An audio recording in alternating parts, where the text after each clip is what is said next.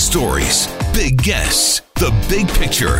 Afternoons with Rob Breckenridge. Weekdays 1230 to 3, 770 CHQR. Welcome to this hour of the program. Rob Breckenridge with you. We'll touch more on the situation in Ukraine. The Prime Minister was asked about the situation today. Also, the U.S. President announcing today $800 million, a new aid package for Ukraine that includes some additional weaponry, including, for the first time, artillery. But I want to talk about the implications for energy and how this all ties together. And our next guest argues that we really need to better understand Putin's own energy-related motivations for going into Ukraine, the amount of resources that, at least for now, are currently under U.S. control, what it means for Russia's influence, and how maybe it takes Ukraine out of the equation for now as a major energy player. So what are the implications from all of that?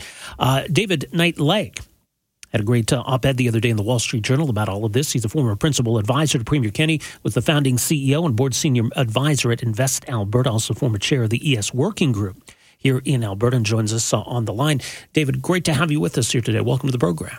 Hey, thanks, Rob. Good to be with you again. Yeah, I mean, there's no doubt that the invasion has all kinds of ramifications for global oil markets, conversations around energy security. We can get into some of those issues, but the point you're trying to raise here is that maybe this is more of a motivation for Putin than people understand. Talk a bit about that first of all. Sure. Well, look, I think the things that he's told us about his intentions from the very beginning is that he hates NATO expansion, that he wants to unify the ethnic, linguistic Russians from the Belarusian, Kiev, Russian alliance that goes back generations, and that he hates democracy. He hated what happened in 2014, and that's when he first took Crimea. But what he hasn't told us, and what it seems like his actions show, and what his forces on the ground show, is that he's doing what he did in Crimea in 2014. That back then he talked a lot about ethnic reunification, but he stole $200 to $300 billion worth of offshore oil assets, declared an exclusive economic zone in the Black Sea, and basically stole as much as he could. And then he became very busy in the Donbass region, flooding Ukraine's coal mines and making it hard for them to take anything by rail or by pipe themselves in order to secure Ukraine as a sort of a stopping point and a distribution point for his own gas. So this time, his army is now camped out. Today, if the battle stopped today, he would already be sitting on top of more than 90% of the Ukraine's assets. That's the sixth largest coal reserve in the planet, second largest gas reserves in Europe after only Norway. Lots of oil, lots of condensate, and that also gives him a very strategic position, basically to control 80% of the coastline of the Black Sea, the Azov Sea, and the Kerch Strait. The argument that I was making in the Wall Street Journal is he is also, in addition to things he's told us about himself, hating NATO and trying to unify Russians, what he's really doing this time is what he did in Crimea. He's stealing as much as he can of the Ukrainians' intergenerational wealth, and this time he's going for broke. Well, and look, obviously Russia has ample resources, and so it's not necessarily a case of needing them per se, but there's obviously a lot of power in controlling them, and maybe part of it is, as you alluded to, preventing Ukraine from emerging as a major energy player. Sure. Look, he wants total dependency and total control. Yeah. He's created that dependency with Europe because Europe's been unwilling. Europe has a large natural supply of gas, but because of their climate commitments, they're refusing to supply it to themselves. They've made themselves completely dependent on Russia. And throughout this entire war, the Europeans have been sending several $100 million every day to two of the unsanctioned Russian banks because Putin has directed it. They have virtually no power. They're on a very short leash to this dictator because they've created complete energy dependency. And his ability to take out Ukraine's resources takes away any alternative supply that's proximate to the Western European countries. And what he's also doing is he's securing his power to distribute those resources from Russia, from the Donbass, Luhansk, Donetsk, out through the Black Sea. And this is, this basically takes everything away from a country whose freedom he's despised, and it gives him a more secure position. And it makes it harder for NATO across the board. So for him, it's win-win. Does he need the additional resources? Maybe not, but that's not the way Thieves think. Well, and here's the other thing, though. I mean, obviously Putin has suffered some setbacks, and we can talk about some of his miscalculations, some of maybe what he's got right. But if indeed the Russians are unsuccessful now, if indeed the Russians are pushed back to the point where he's no longer controlling these ports and these resources, would he resort to essentially rendering them useless, destroying these resources? Well, look, that's what he did. That's what he's done to Ukraine's coal industry over the last 7-8 years. Basically, he's been actively destroying. He flooded a lot of the mines. They had Russian forces actually through incursions blew up a lot of the rail supply from the Donbass region in the east into the rest of the Ukraine, and they've been tied up. Ukraine, if you look at the difference between the supply that Ukraine has of all these resources and the way that they're actually able to implement them, a lot of that's due to the corruption inside the country itself, but a lot of that is due to very active Russian interference by the Kremlin, by Putin himself. So, I think he could. I think this is a smash and grab operation in addition to everything else. I think the mistake that he's made in Kiev was that he learned from Crimea that you could use decapitation strategy with the rulers, which he did effectively in Crimea, and that hasn't worked in Kiev, thankfully. But now he's stepped back. I think the mistake that the West makes potentially, and you saw this with Zelensky's comments yesterday, and thankfully Boris Johnson's taken a very strong position on this. Zelensky wants to fight to the end because he knows the temptation will be to allow the Russians to sue for peace, keep all these areas under the pretext of ethnic reunification, but actually that would leave Ukraine completely impoverished for generations, and that's unacceptable. It's also unacceptable to reward a dictator making a move like this, similar to what we saw in the Sudetenland in 1938 when Hitler took that portion of Czechoslovakia that was resource-rich and strategic, and the West intervened to allow a peace process to take place that only ended up empowering him further. So as you say, Putin made some miscalculations, made some erroneous assumptions based on what happened in 2014 about Ukrainian resistance or maybe the extent of Western sanctions. But one of the things he's still betting on, and may turn out to be right, is that the West will move on, or as you just explained, that the West will be eager to find some sort of settlement, to make all of this go away. So on that, it's probably too early to call that a miscalculation, isn't it? Rob, I worry about something even worse than that, which is what Putin learned in Crimea. He learned the wrong lesson, which is he thought Kiev would fall the way that Sevastopol fell. But the lesson that he learned that unfortunately looks like the correct lesson was the Germans immediately started paying him for gas in 2014, 2015. It made no difference that he had stolen these assets. The West is paying for gas. Today, the Germans are paying $500 to $600 million minimum right now, even with their review for alternate supply. The Americans have been paying $100 million a day to the Russians through this conflict for their oil.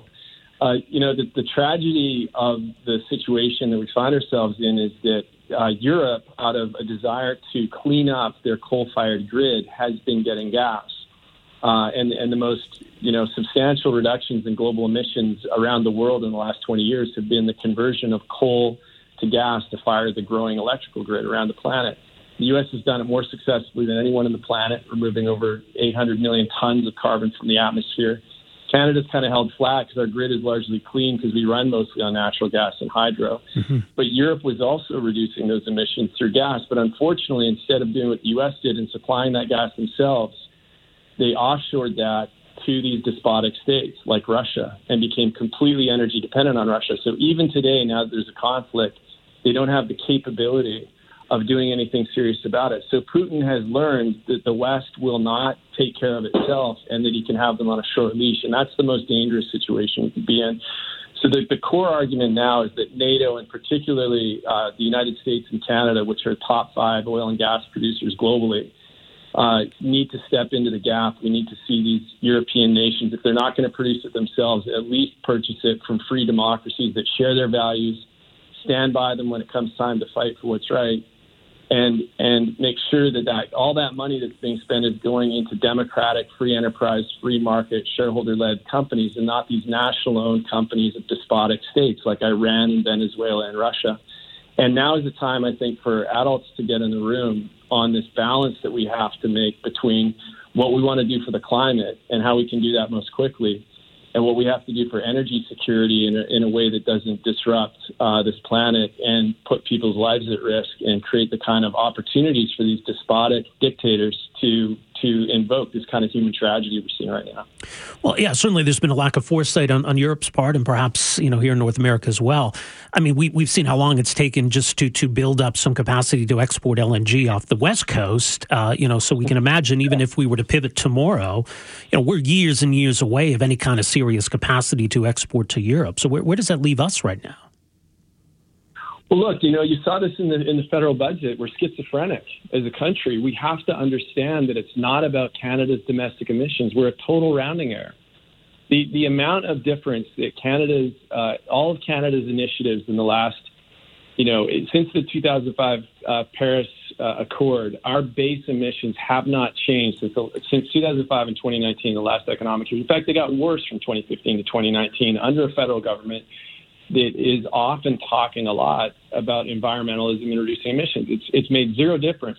But the worst opportunity, or the best opportunity, Rob, is to stop focusing on domestic emissions, right? It's called global warming for a reason. It's not domestic political warming. Yeah. It's global warming, right? When the Chinese are pumping 63% of all the emissions growth, the last 30% emissions growth since 2005, into the air, they're doing it because they're using thermal coal instead of Canadian natural gas. And if we could be the first net zero nation in history because we have so much cleaner burning natural gas that can displace the thermal coal in the countries that have to use thermal coal because they can't get access to the cleaner stuff that we have oceans of. And we need to be shipping it to them. It would be an incredible commercial trade. It would make Canada relevant in the planet for the first time. We could really start to step up our relationship with places like India and China off the back of a hard commercial relationship. It would make the planet much greener because that natural gas burns at half the carbon intensity of coal for the same amount of energy. And it would mean that we actually have the ability to start to really drive a much more profound impact on our values. So instead of guys like Putin being able to exercise their wealth and their capabilities around the world because they've been enriched by over $1 trillion transfer of wealth from the Europeans to him in the last decade, right? You would see that wealth coming into Canadian and American firms that are building energy capacity, helping reduce global warming, and actually having an impact, environmentally, but also politically and in terms of our soft power. And I think that conversation is starting to happen. But I think as a nation, Canada has to understand just how powerful we can be. We have this incredible proximity. Alberta has more oil than Russia, China, and the United States put together. And I don't think that fact is clear enough in the minds of some of our political decision makers. We have that gives us enormous geopolitical strength to have a powerful impact in the conversations that need to happen over global energy security.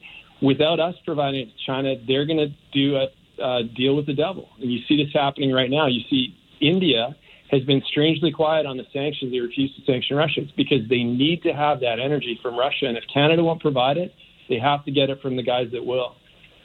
India and China are trying to help another billion people move from grinding poverty into the middle class. That's their biggest focus right now. And you can't do it without a lot more energy and a lot bigger electrical grid so their kids have the same chance as our kids have. But that energy's got to come from somewhere. And you can't ship solar molecules. You can't ship wind, right? Those things sit on the side of the assets they're meant to support. Yeah. And that's good stuff. So it's small modular nuclear, which I think Alberta will be a leader in. But we can ship today a lot of our gas molecules to the countries that need it most and would have the biggest impact on the climate. So I feel like that conversation is starting to happen in a more serious way federally, but we've got miles to go in order to become more relevant to the planet on a lot of fronts. It's interesting to me because, these are sort of political aims or political objectives, which is, that's the realm of politicians. You've also got market forces that typically dictate projects and infrastructure. I think there's a common goal here. At least, this is mutually beneficial to both sides. But how seamless can that merger be once we sort of bring economic and market forces together with political aims and objectives? Well, look, I think the great thing about international trade is when you trade with somebody, you become dependent on them in a way that is really agreeable. That's not based on political interest. That's based on the rational interests of supporting your population with the things they need the most. And so that's a much stronger basis for a relationship between us and China than rhetorical, political views, which can change as new parties come in and go out. You get different. Look at how different the relationship between the United States and Iran is right now under former President Trump and now President Biden. Right, it's night and day. Yeah. And same thing with Russia. When Hillary Clinton did the reset button with Sergei Lavrov, right, it's completely different. And these dictatorial societies, these despotic societies, get used to the fact that you can wait on the West and try and play them because you have this very divergent sort of back and forth in what happens democratically. So trade-based relationships are far more stable over time because they're very self-interested. They're highly specifically around making sure that people have necessities. But as a result of that, if Canada today was providing China with 15 to 20% of the gas that it needed to keep the lights on, right? That's a very different kind of conversation on all of our other political agenda items, like the Michaels and a bunch of other things that came up, right? Yeah. When you have a deep-seated dependency that's economic, that ties these two countries together, they manage a lot of those other political features of the relationship in a very different way because that dependency is important, and you don't want to create a disaster for your own population if you're playing hardball with us on another front. And that's where I think Canada we've been the luckiest country in the world because of our proximity to the U.S., but that has a tendency potentially to make us slightly lazy and not see our ability as a nation and the resources that we have, how blessed we are, to make a real difference in other parts of the planet that just don't have the resources that we have and need them desperately. But without us stepping in, they're going to get them from despotic states that will not only take their money, but weaponize those resources against them. And that's what China will do. That's what Russia will do. It's what Iran will do. It's what Venezuela will do. And so now is the time, I think, for the Canadians and Americans in particular, as the two democratic superpowers in the planet, democratic energy superpowers in the planet, to really step up and realize what we've got and how we could use it most effectively. Because it doesn't just help us economically, it also creates a more peaceful planet because our values are the ones that create peace. It's the values of these other countries that are energy rich but values poor that create what we're seeing in the Ukraine right now. Yeah, really important crossroads for sure. David, appreciate the perspective. Thank you so much for making some time for us here today. Really appreciate the conversation. Hey, great to talk to you again, Rob. Likewise. There you go. That is David Knight-Legg. Of course, was founding CEO of Invest Alberta, former chairman of Alberta's ESG Working Group, former principal advisor to the Premier. Some interesting thoughts from him on what's happening in Ukraine, what the implications are for the rest of the world. Listen, we need to take a break here, though. We're long in this segment. We're back with more, though, right after this. Afternoons with Rob Breckenridge, starting at 12:30 on News Talk 770 Calgary.